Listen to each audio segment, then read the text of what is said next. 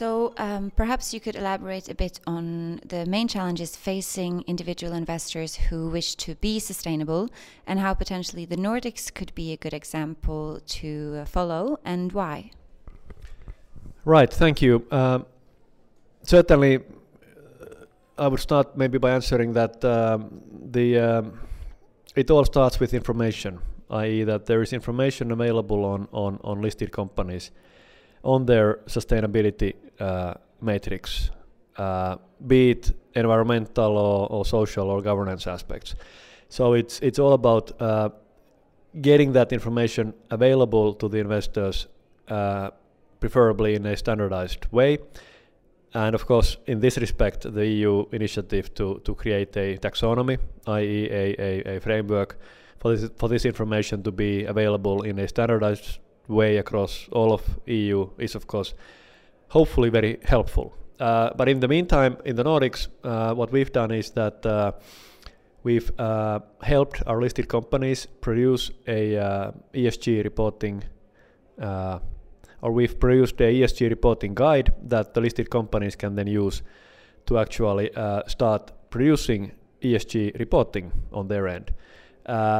This has been around for 3 years now. We've seen a pretty big uptake in listed companies in the Nordics actually producing ESG reports, to the point where recently we've been number one globally when we look at the quality of the ESG reports that our listed companies produce.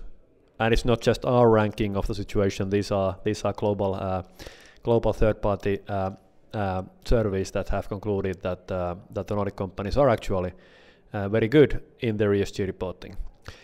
That's a good start. Then again, to really make an impact and for the retail investors to be able to utilize this, the next step that we're taking is that we've created, based on the ESG reporting that our companies do, we've created a tool together with a third party that can be applied by our banks, brokers offering services to the end clients, the investors, that can be utilized to actually create a rating or ranking of your ESG factors in your portfolio, so to say.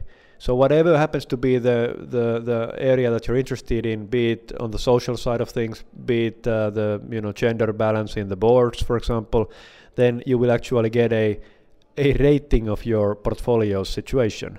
Or if it's on the environmental thing, then the for example the carbon footprint of your portfolio companies. And then knowing this, of course, you can start doing adjustments in your portfolio, maybe selling some companies, buying some others instead. So these are some of the ongoing initiatives we have in the sustainability space currently in the Nordics.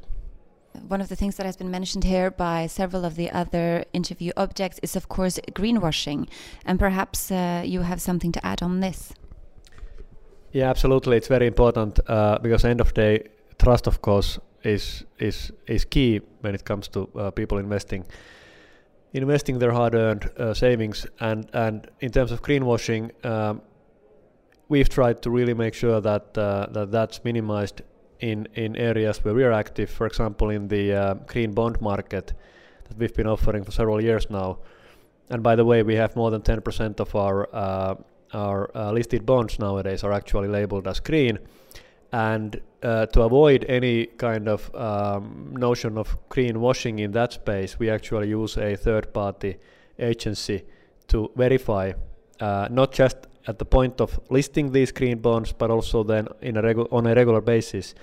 After the listing, we use a third party to verify that indeed the green bond proceeds were used in line with the prospectus into green initiatives. So that's one example of how we try to avoid the notion of greenwashing. But again, as long as we lack good standards, good definitions on what is sustainable, how do you define it, then of course you can never fully avoid at least the claims around some marketing around sustainable products maybe not being fully backed by facts.